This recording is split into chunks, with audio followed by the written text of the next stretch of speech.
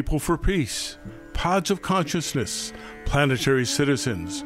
Wherever you are in this day listening to Global News in Social Artistry, we have the pleasure of talking to people who have been and are building a more humane world from the inside out. I'm your host, Tom Piper, sitting in today for Dick Dalton, who's visiting family in Portland, Oregon. We're here in KOPN studios in Columbia, and my guest today is Joe Mertzliff, a longtime Columbia resident, businessman, sports fan, and fellow Apple enthusiast. Welcome, Joe. Let's start with, where were you born and raised? I was actually born in St. Louis, and then we moved here to Columbia in about 1970. 1970? It's been almost 50 years ago. That's correct. Well, were you educated locally? Did you go to school here? Yeah, started out actually at Columbia Catholic. I was in second grade when we moved here. Then we found a house over in the Shepherd Boulevard area, so we moved over there and transferred to that school. Went to Jeff Jr., and then we actually moved to Centralia before my high school year, so I went to Centralia for high school. And have you had any training since then? Had quite a bit of training with Apple and IBM. Worked for my first tech job was with CenturyNext Computers, which was on Walnut Street. Through that company, they sent me to Texas for some Apple training and Florida for some IBM training. Got certified in repairing both of those technologies. Now, I live in Jefferson City, and there was also a CenturyNext store in Jefferson City. In fact, I think that was the first Apple store down there. Yeah, I believe. Well, there was actually DataPro was first. Apple asked us to move down there and open up a store, so we did that. Gosh, what year was that? It was early 80s, I believe. Now, after all that background and training, you actually started your own store, as I recall, right here in Columbia. Yeah. Tell me more about that. So in 85, CenturyNext got purchased by another company. They were wanting to expand to the Kansas City area. At the time, Apple and IBM would not let you open new stores. So they bought out the store I was working for. After about 30 days, they came in and surprised us and said, hey, it's not working out. We're going to close shop. I think it was because the Columbia store was the heavy payroll. They left the Jeff City store open, left me unemployed, newly engaged, and so I decided to open up a service-only shop. Service only? Well, there wasn't much to service at that time, was there? Well, I had a lot of people ringing my phone off the wall based on the fact that they had dropped their machines off at our store.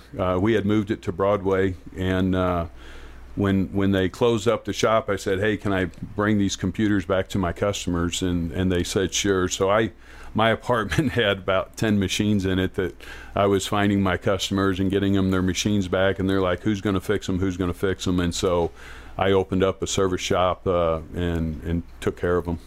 Now, things have kind of changed since then. I mean, that's what kind of things would you do to fix a computer? You take the chips out, you throw them away, or what do you do? Well, back then with the Apple and IBM both, you stocked parts. So if you expected a disk drive would have 3 or 4 parts, and these were floppy disk drives, but they would have like an analog card and a drive mechanism, a cable, which hardly ever would go bad unless the cat chewed it up. But you would stock these parts, and when you diagnosed what was wrong, you would sell the customer the new part, and then you would send the bad part back to Apple using UPS and wait 3 or 4 days, and then they'd send you a replacement part and charge you a difference.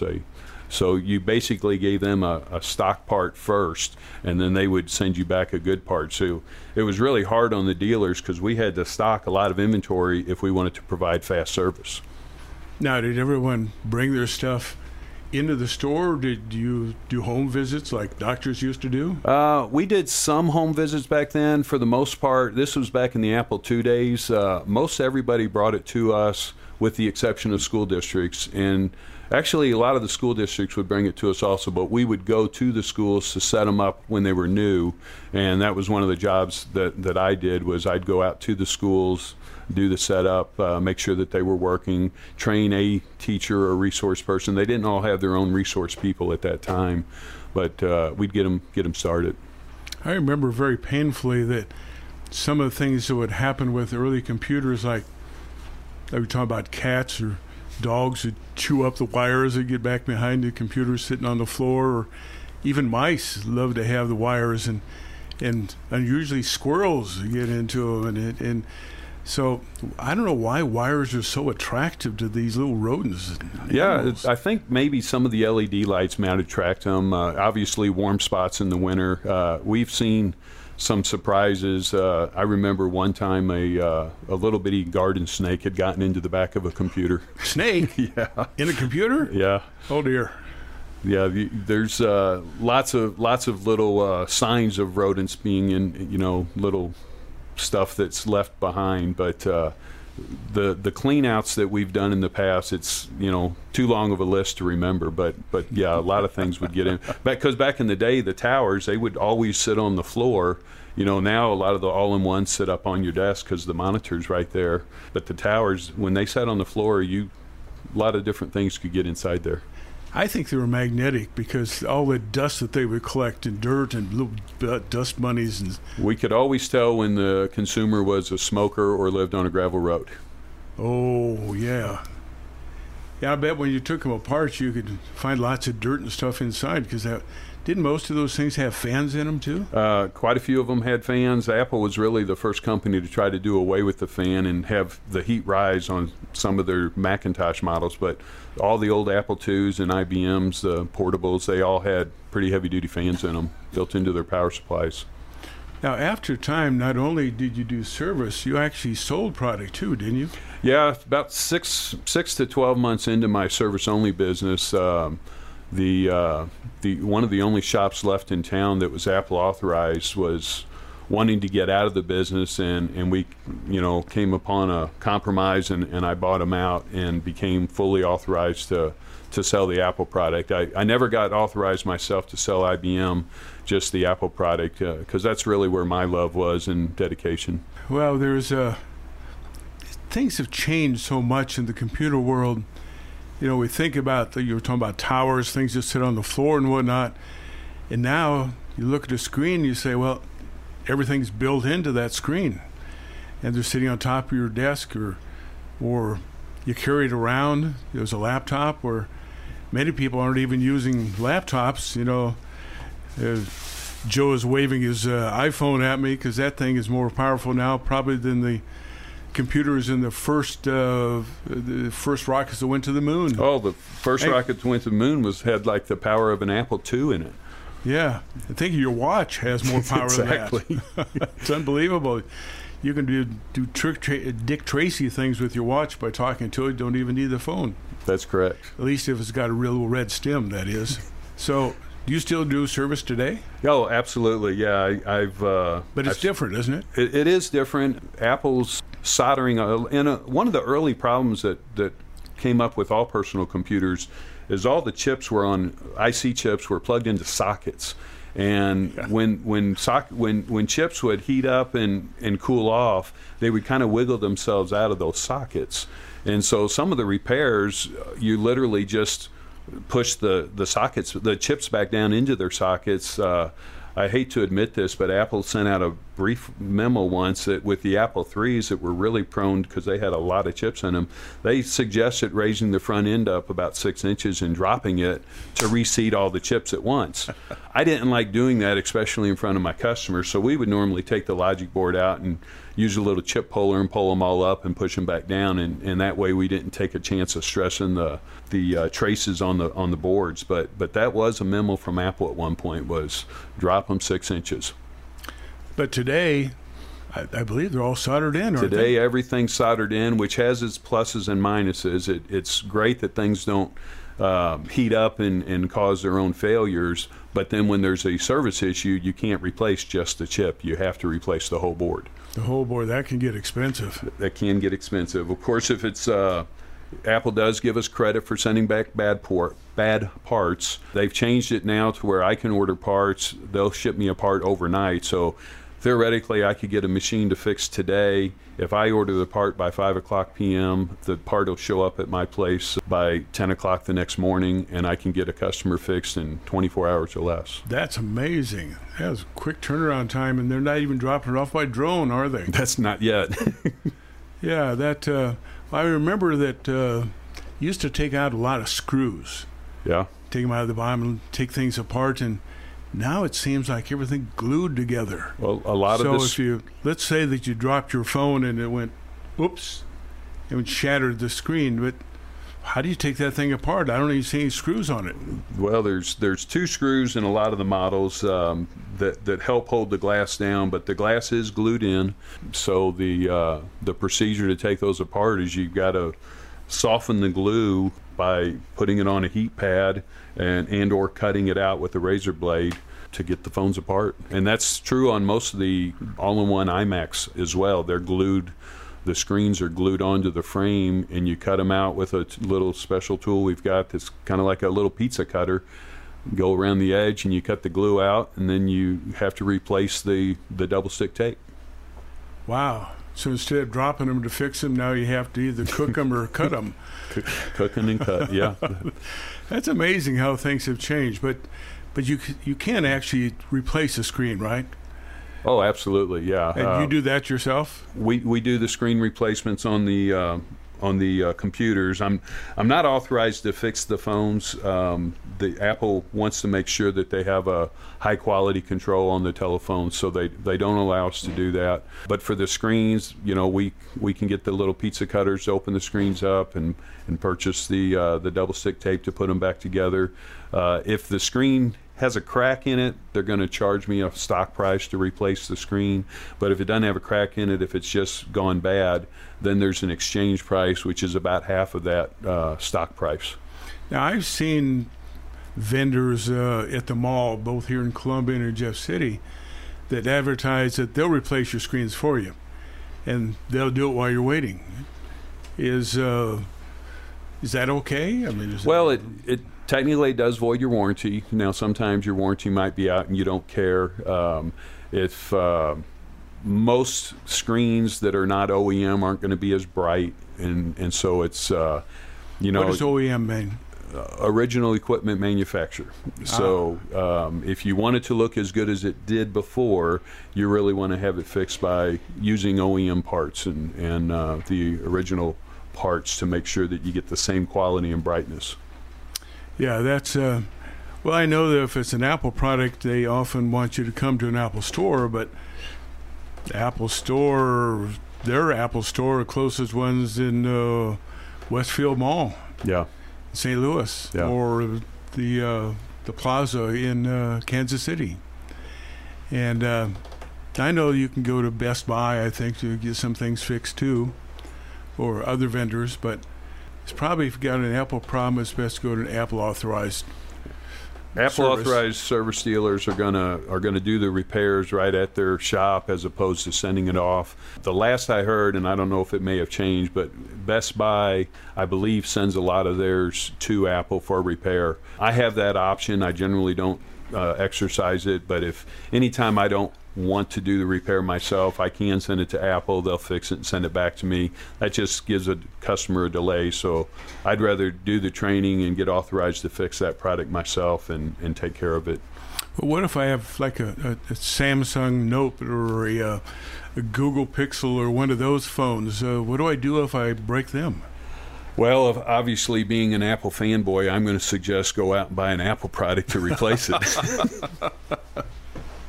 Well, what if they did that? I mean, and they've got all their contacts and their information and their apps on the applications on their phone.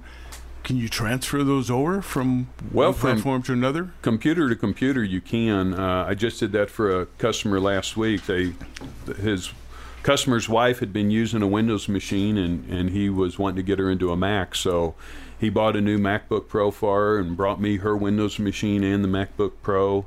I took the hard drive out of the Windows machine, put it in an enclosure, which is a little box that lets me hook that hard drive onto the the new Macintosh. It mounted right up on the Finder of the Macintosh, and I was able to copy all their photos, all their music, and all their documents from their Microsoft Office. And then we installed the Microsoft Office for the Macintosh, and customer was basically able to do everything they had been doing on their Windows machine on their brand new Macintosh machine. Oh, so all is not lost. Correct.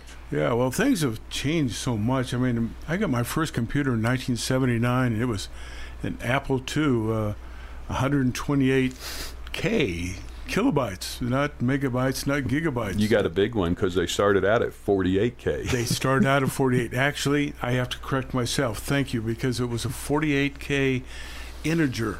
Before, okay, sure. Yeah. Before integer basic. Yeah. That was an amazing machine, and that was sat on the desk. It had slots in it, I think 7 slots that you could put different circuit boards into for your printer and for all sorts of other attachments, and it actually plugged into a television. Didn't have a monitor at that time. Did you use a cassette to load that, or did you have a floppy drive? Actually, I had a cassette player. Yes, it was it was amazing that you could actually sit there and play a cassette to transfer programs into the computer, and I thought I was so advanced at the time. And as I look from there, we went to dedicated machines and monitors and built-in monitors and computers together. And then today, we're starting to move away from computers and going to things like iPads, which I guess technically is a computer, but iPads are just a little bit different. But don't we see a convergence between like the Mac and the iPad in terms of language, in terms of what they do? Well, a lot of our customers, for what they do, they're I always say that most of my customers, I use an 80-20 rule a lot. 80% of my customers don't use 20% of their computer, and it's probably even less than that. I'm not sure that I use 20% of my computer because it can do so much, and I use it to help manage my business and manage my schedule, my timing, and things like that. I always love the computers because you can write your own programs on those. It's a little bit harder to write the programs on the iPads and to run. Since I'm often running specific programs to help test other computers, can't really do that on a pad, so I'm always going to need a computer to do my job, where a lot of people, they're just using their computer as a glorified secretary, and so an iPad can do that for them because it can help them take notes and do their emails and browse the internet and those type of things, keep up with FaceTime. The iPads can do FaceTime just like the phones, so for a lot of people, an iPad's all they need. It's amazing what an iPad can do anymore. In fact, their screens have gotten bigger and bigger. I think the biggest one is like 12.9 inches in diagonal. And it's pretty powerful. I was, when I go on trips now, I most generally use the iPad instead of dragging along a laptop. I'm the same way. If I'm going on a something for myself, my time where my time is going to be relaxing, I'll bring the iPad so I can keep up with emergency emails and the family with that kind of stuff, and I use my iPad for entertainment on the plane ride to wherever I'm going. If I need to do business, though, I do bring the computer. It's for general business it does seem, but so many programs, there's spreadsheets and word processing and whatnot, you can still do those. In fact, let's talk for a moment about where you keep that information. You used to keep it on a cassette tape, and then went to a floppy drive and actually flopped, and then it was the little hard smaller ones was hard, and then it got to hard drives. They got smaller and held more. Yeah, got smaller and held more. In fact, I remember in the iPod, there was actually a hard drive that was smaller than 2 inches in size. And then we went to something called SSD, solid state drives, which is all chips. You can drop them and they don't break. And that's what we now have in iPads and such, so they're a lot more durable and faster and bigger. Yes. It's amazing how much you can put onto one, more than a terabyte. How big is a terabyte anyway? Well, a terabyte's going to be 1,000 gigabytes, and a gigabyte is 1,000 megabytes, and then a megabyte is 1,000 K. So and then of course a K is 1,000 bytes, and a byte is a character. So you can do the math, and the storage that we have today is just amazing compared to where we started when we got into the technology of buying machines that only had either 16 to 32 K of memory. And now we're sending photos and other things to our friends. And how big is a photo normally?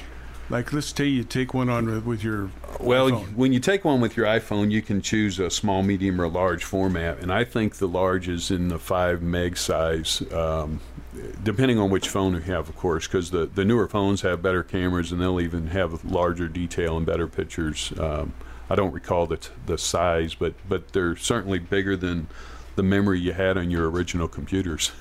So how many pictures can I normally send from your iPhone, let's say? 10 or 12 at one time? Or? Oh, sure. And again, some of that is going to be reliant on your internet service provider, because sometimes they'll put a max size on your email that you can send. But you could certainly take a full, fill up your total phone memory and send it up to a Dropbox or some other kind of cloud storage, and there wouldn't be a limit on those sizes. And probably after break, I'll ask you about iCloud, but first, we're hearing a lot about something called 5G. And right now, up at the top of my screen, it says 4G. What does all that mean? Well, it's the generation of your phone technology, or your phone signal technology. 5G promises to really amp up the speed, and I bet a lot of the people that have slower internets at their home, maybe country homes and such like that, will really be excited to get onto a 5G network, because they'll be able to really ramp up the speed of browsing the internet. But 5G isn't available from AT&T yet. That's who my provider is. In fact, no local provider has 5G days. Not yet, and I would suspect Columbia won't get it for a year or two. You'll see it in the major markets first. I thought I read something that Verizon had now started 5G in New York City. Is that right? And they were testing it, and they said when it worked, it was incredibly fast when it worked. But it was sporadic. So, like anything else, it takes a while to get used to. And get the bugs out. I think they have to change something on the towers, too. Yeah, they do have to upgrade the towers. So, things get faster and faster, and I know in the schools, they went to computers, and now many of them have gone to, what do they call those things, Chromebooks, where they don't even have anything in the computer. They all get on the internet. They're a network-based laptop, if you will. Everything goes straight through the internet, which is good for the people that set them up, because there's very little setup on the actual device. You do all the changes on the network, the administrators do, and you could swap one out if there's a problem, and don't have to transfer any information, because it's all up in the cloud, which is basically a network server that's transparent to the user. Yeah, we're going to come back and talk about that, the cloud, here soon. But you have other interests, too. We've been talking about computers. We'll come back to that. But sometimes you go to basketball. You kind of devoted to basketball here, aren't you? Yeah, I've become a big fan of basketball. College hoops is I don't miss hardly any. In fact, I can only think of one home basketball game that I've missed in the last 30, 40 years, and I happened to be on a vacation that week, and it turned out that there was an ice storm that came through Columbia at the time, and there was only, I watched it on tape, and it was there was only about 1,000 people in the whole arena. So even had I been home, I'm not sure if I'd have been able to make it to the arena because of the ice storm that had come through. Well, if you've been going that long, you must have incredibly good seats now. Well, they do charge at Mizzou Arena to move up into better seats, but we did get to choose our seats when they built Mizzou Arena. They had a selection time. They'd invited us over, and they did I forget what they called it, but a seat vision type of a scenario where you'd go in and they say these are the seats available, and you could click on one of the seats and they would give you a what the court would look like from that vantage point. And so we were able to get into the lower bowl behind the Tiger bench. So I was pretty happy with the selections we were able to make. When Mizzou went to the SEC network, initially they had to put the visitors away from the students, so they swapped the home team and the visitor team. So now we're sitting behind the visitor bench instead of the home bench, and that kind of upset me since we had to pay extra to choose our seats, and we chose behind the home team, and now all of a sudden we're sitting behind the visitors team. But last year they switched that back around, and so now we're behind the home team again. I guess it's been 2 years ago they switched that around. Well, you've seen some change with that basketball team too, haven't you? Absolutely, yeah. That well, at least the attendance has picked up again, though. Had to. It's picked up. Yeah, there was a lot of hype when the Porter brothers came over, and that filled up the arena. Unfortunately, Michael Porter Jr. got injured during the very first game, and so we got to watch his brother play quite a bit, and he was fun to watch. And then, unfortunately, he got hurt the following year. So the Porters were a bust here at Mizzou, but hopefully they do well in their careers. Has the injury rate been a big concern? Well, it's obviously a concern when the whole team is kind of counting on I think Michael Porter was the number one draft choice, or the top recruit for the nation, and when he only got to play 2 minutes at the beginning of the year, and he did come back at the end of the year during our postseason, but he was kind of out of shape then, so we didn't get much out of him. Well, athletics is interesting. Do you make to the other sports events as well? We also go to all the football games. I'll say, unfortunately, my anniversary falls right at the end of the football season, at the beginning of the basketball season. So quite often there's a game on my anniversary night, and my wife's been really kind to allow us to go to the games even on the anniversary day, and then we'll just celebrate on another night. I'm assuming Kathy doesn't go with you? No, she actually goes to all the games with me. Oh, she does? She sure does. Basketball and football as well? Basketball. She's a little bit of a fair weather fan on the football, so if it's a rainy day, I'll be sitting out there by myself. Or really cold or windy. She's pretty good on the cold days, but on the rainy days, I go by myself. Oh, I can't blame her either. I mean, it was raining when it came up here today. And it was, but what about baseball or any of the other events? I've only gone to a couple of the baseball games here. I am a big Cardinal fan. I'd like to get down to Busch Stadium once or twice a year, but I haven't been a big college baseball fan, so I don't put that on very high on the priority. Well, why don't we go ahead and take the break, and we'll talk about iCloud. Thank you.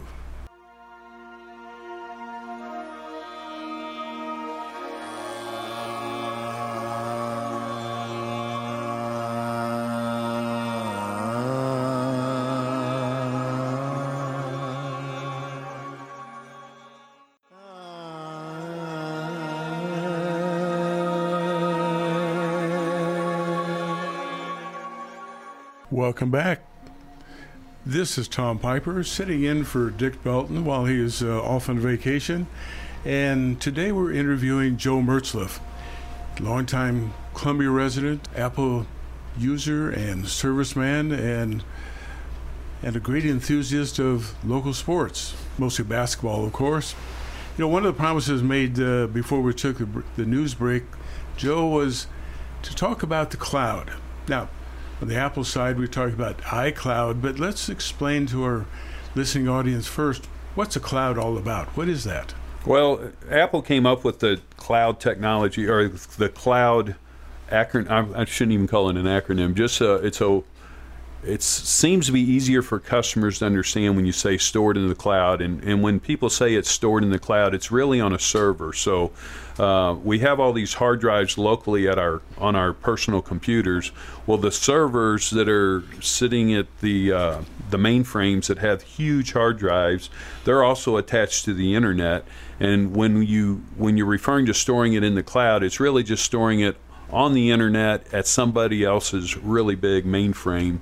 And if you've got a good cloud service, they're going to back up that mainframe, and so you might be saving it, and it might be in Chicago, but then they'll copy it over to San Francisco and to New York, and so it'll be in multiple places. So if there is a catastrophe in one of those places, your data should still be safe in one of the other places. So when you get a backup to the cloud, whether it be iCloud or Dropbox or Box, whichever system you decide to go with, it's a good, safe place for your information. You do have the limitation of the speed to get the information back. Most of us at our homes at best have 100 megs down. You can pay a little extra and get a gig down, but if you think about it, a gigabyte network, if you had to restore a terabyte of information, it's still going to take several days to get your information recovered. So these kids are using their Chromebooks in the school. What they're looking at could actually be information that's sitting in San Francisco. Absolutely, yeah. And you don't really care as the user where it is, as long as you have access to it. Right. So if electricity goes out, you're down the tubes. Or if your internet goes out, which sometimes happens. Yeah, if your internet provider can't provide internet, then you are down the tubes, and you can't get much done with one of those types of machines. It's amazing when you think about the internet's only been around for, just a little over 20 years? Right around, yeah. And how our lives have changed. I mean, from time to time I look down at my watch, not because I'm looking at the time, but because someone sent me a message. And I'm going, well, that watch is actually talking to a radio signal, which is connected to my AT&T service, which is connected to the internet, which is connected to a server, which is nothing more than some big hard drive. Exactly. Somewhere else in the world. It could be in India, for that matter. So we take all this for granted. I remember as we were growing up, we'd wait until after 7 o'clock at night to make long-distance calls because it was cheaper. Yes. And now we don't even think about distance when we make a phone call, whether I'm calling you 15 miles away or I'm calling my brother 2,000 miles away. All you really think of is the time zone. Are they still sleeping? That's very true.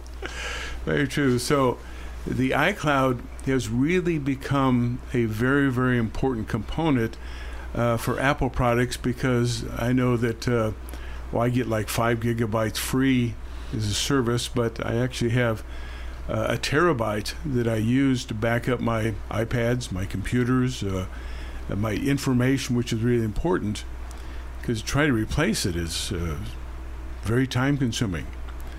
But interesting that my iPad can back up automatically, but my Macintosh doesn't, at least not to the iCloud. Well, you could have it automatically back up your documents and your desktop, and a lot of people, and I'm guilty of this as well, have an awful lot of their stuff on their desktop, because it's not because I don't understand the file system, but it's easier and it's kind of in front of me and helps me remember to deal with something. So Apple's realized that, and that's why they not only back up the document folder but also the desktop folder. And it's a choice in the system preferences. You can say back up my documents and my desktop to the cloud. Obviously they make that convenient, but then they also get to reap the benefits of you paying extra for that iCloud storage if you want to use more than your free 5 gigabytes.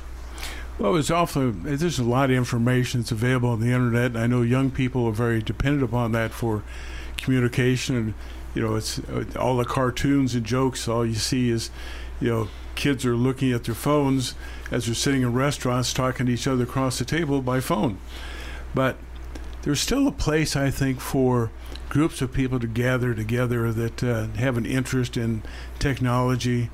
Some 35 years ago, I worked with some local folks in Jeff City to start a group that we called Applejack Macintosh Users Group. Now we took the word Mac out because Apple's all about a wide range of products, and that was in 1985. What do you know about some of the histories and benefits of something like Applejack?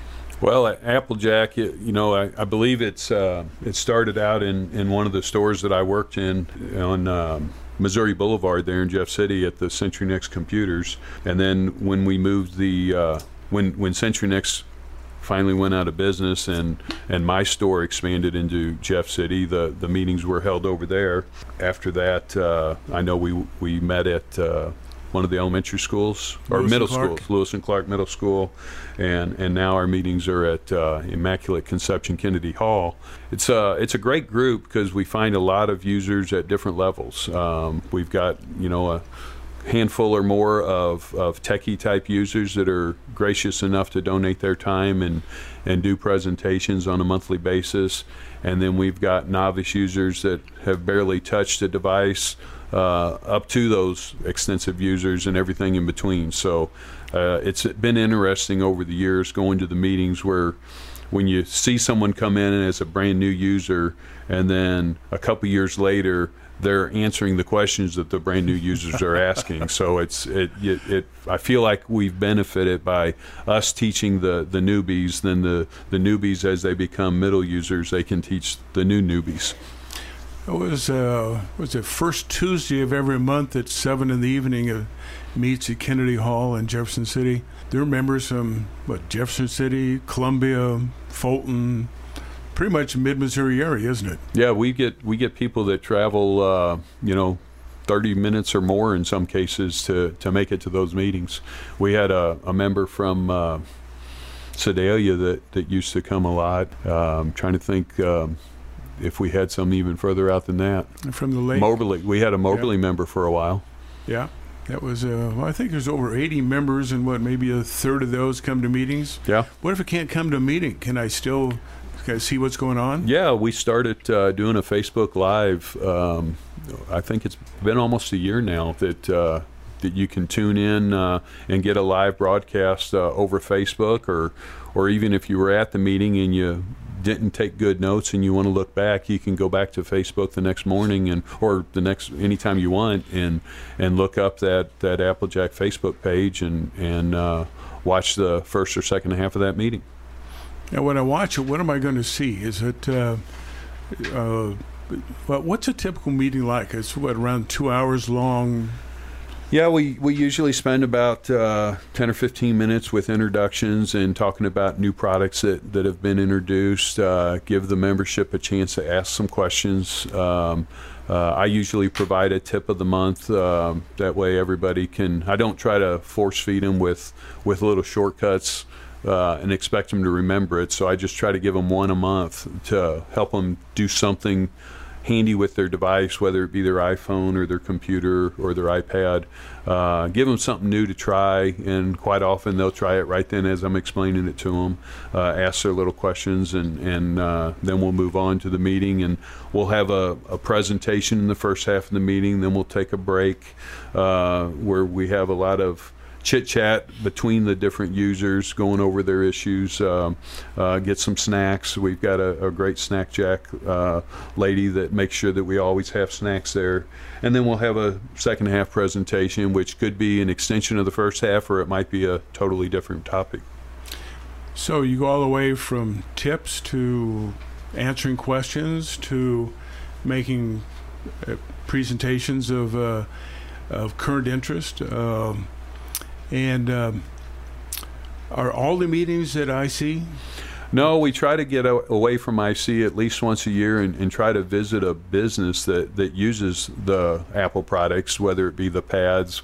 We've gone to a restaurant that strictly used pads to monitor their business.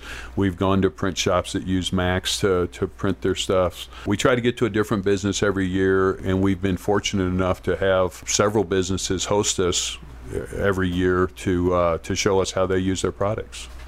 We've actually been to the Crossing Church here in Columbia. It was a big user of iPads and Macs and other things, and a theater here in Columbia as well. And so there's a wide variety of businesses that are dependent upon technology.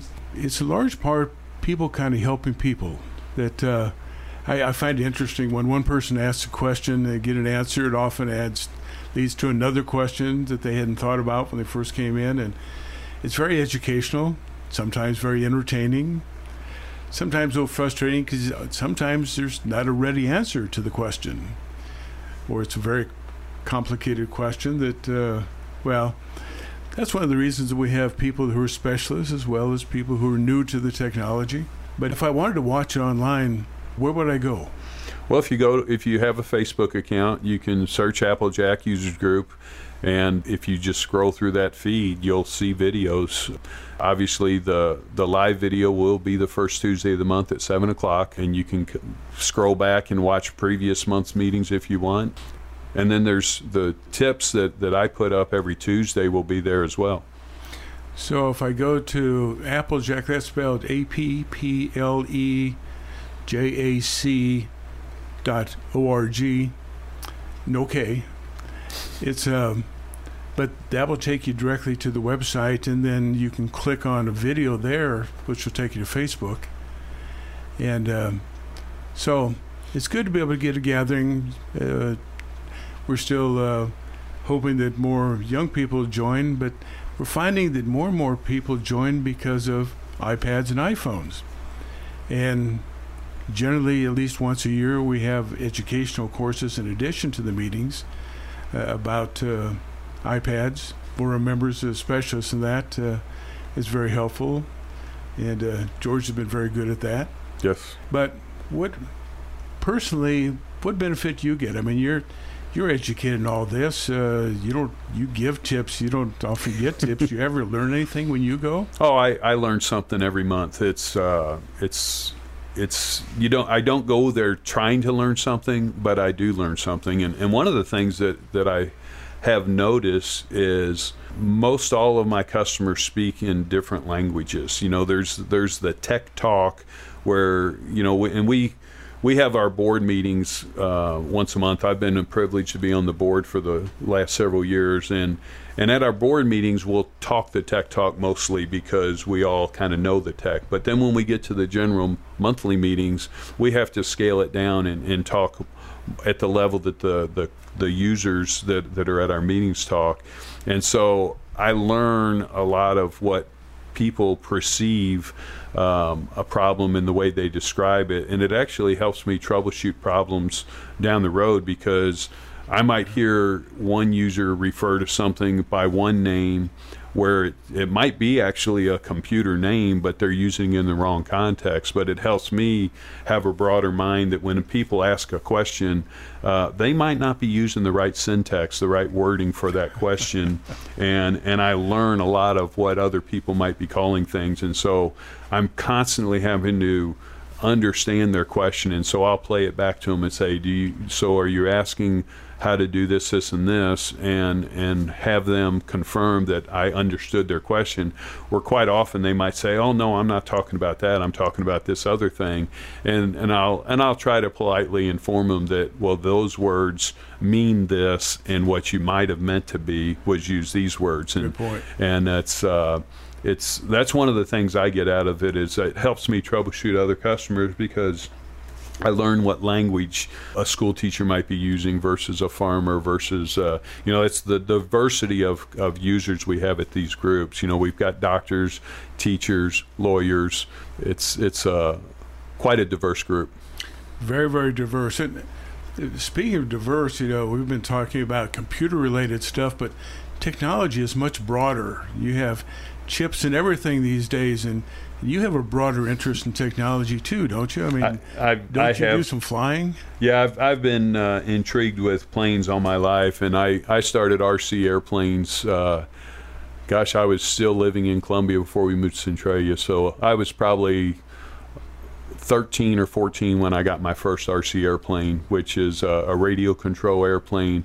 I started off like all the little kids do, with the little string that only controls the elevator, and you fly a circle around yourself with a little gas engine. And I graduated from that to radio control gliders, and then radio control powered airplanes with gas engines that would fly, several hundred feet in the air and get pretty small.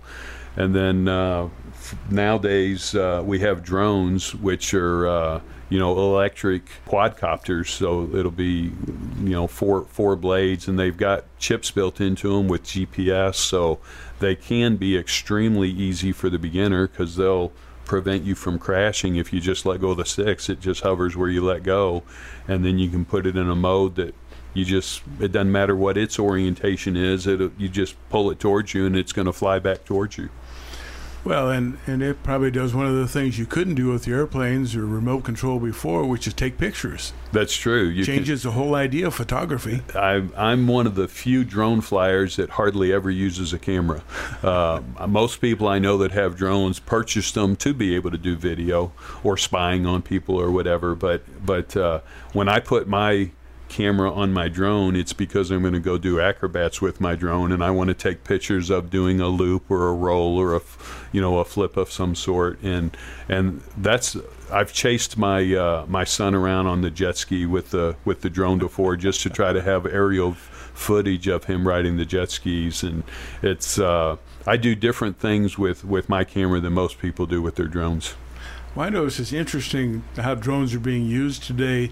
Real estate agents, for example, when they're doing listings, are now using drones to do flyovers. Yes. So you can see the roofs, you can see the plot of land, you can see how things are laid out. There are people who are inspectors who are doing the same thing. In fact, I've seen that there are inspectors who are now using drones up the aerial towers in order to do an inspection of the tower structure itself. Well, I bet that saves them a lot of money, because hiring people to climb those towers is probably a little bit more expensive. Right. That was and drones have gotten very inexpensive. Less than $100 for the toy type, but they can get pretty expensive too with the. And I've seen. I go to a computer electronics show every year, and I've seen big drones that people are riding in now, and they're talking about experimenting with taxis that will be point-to-point automated, no pilots.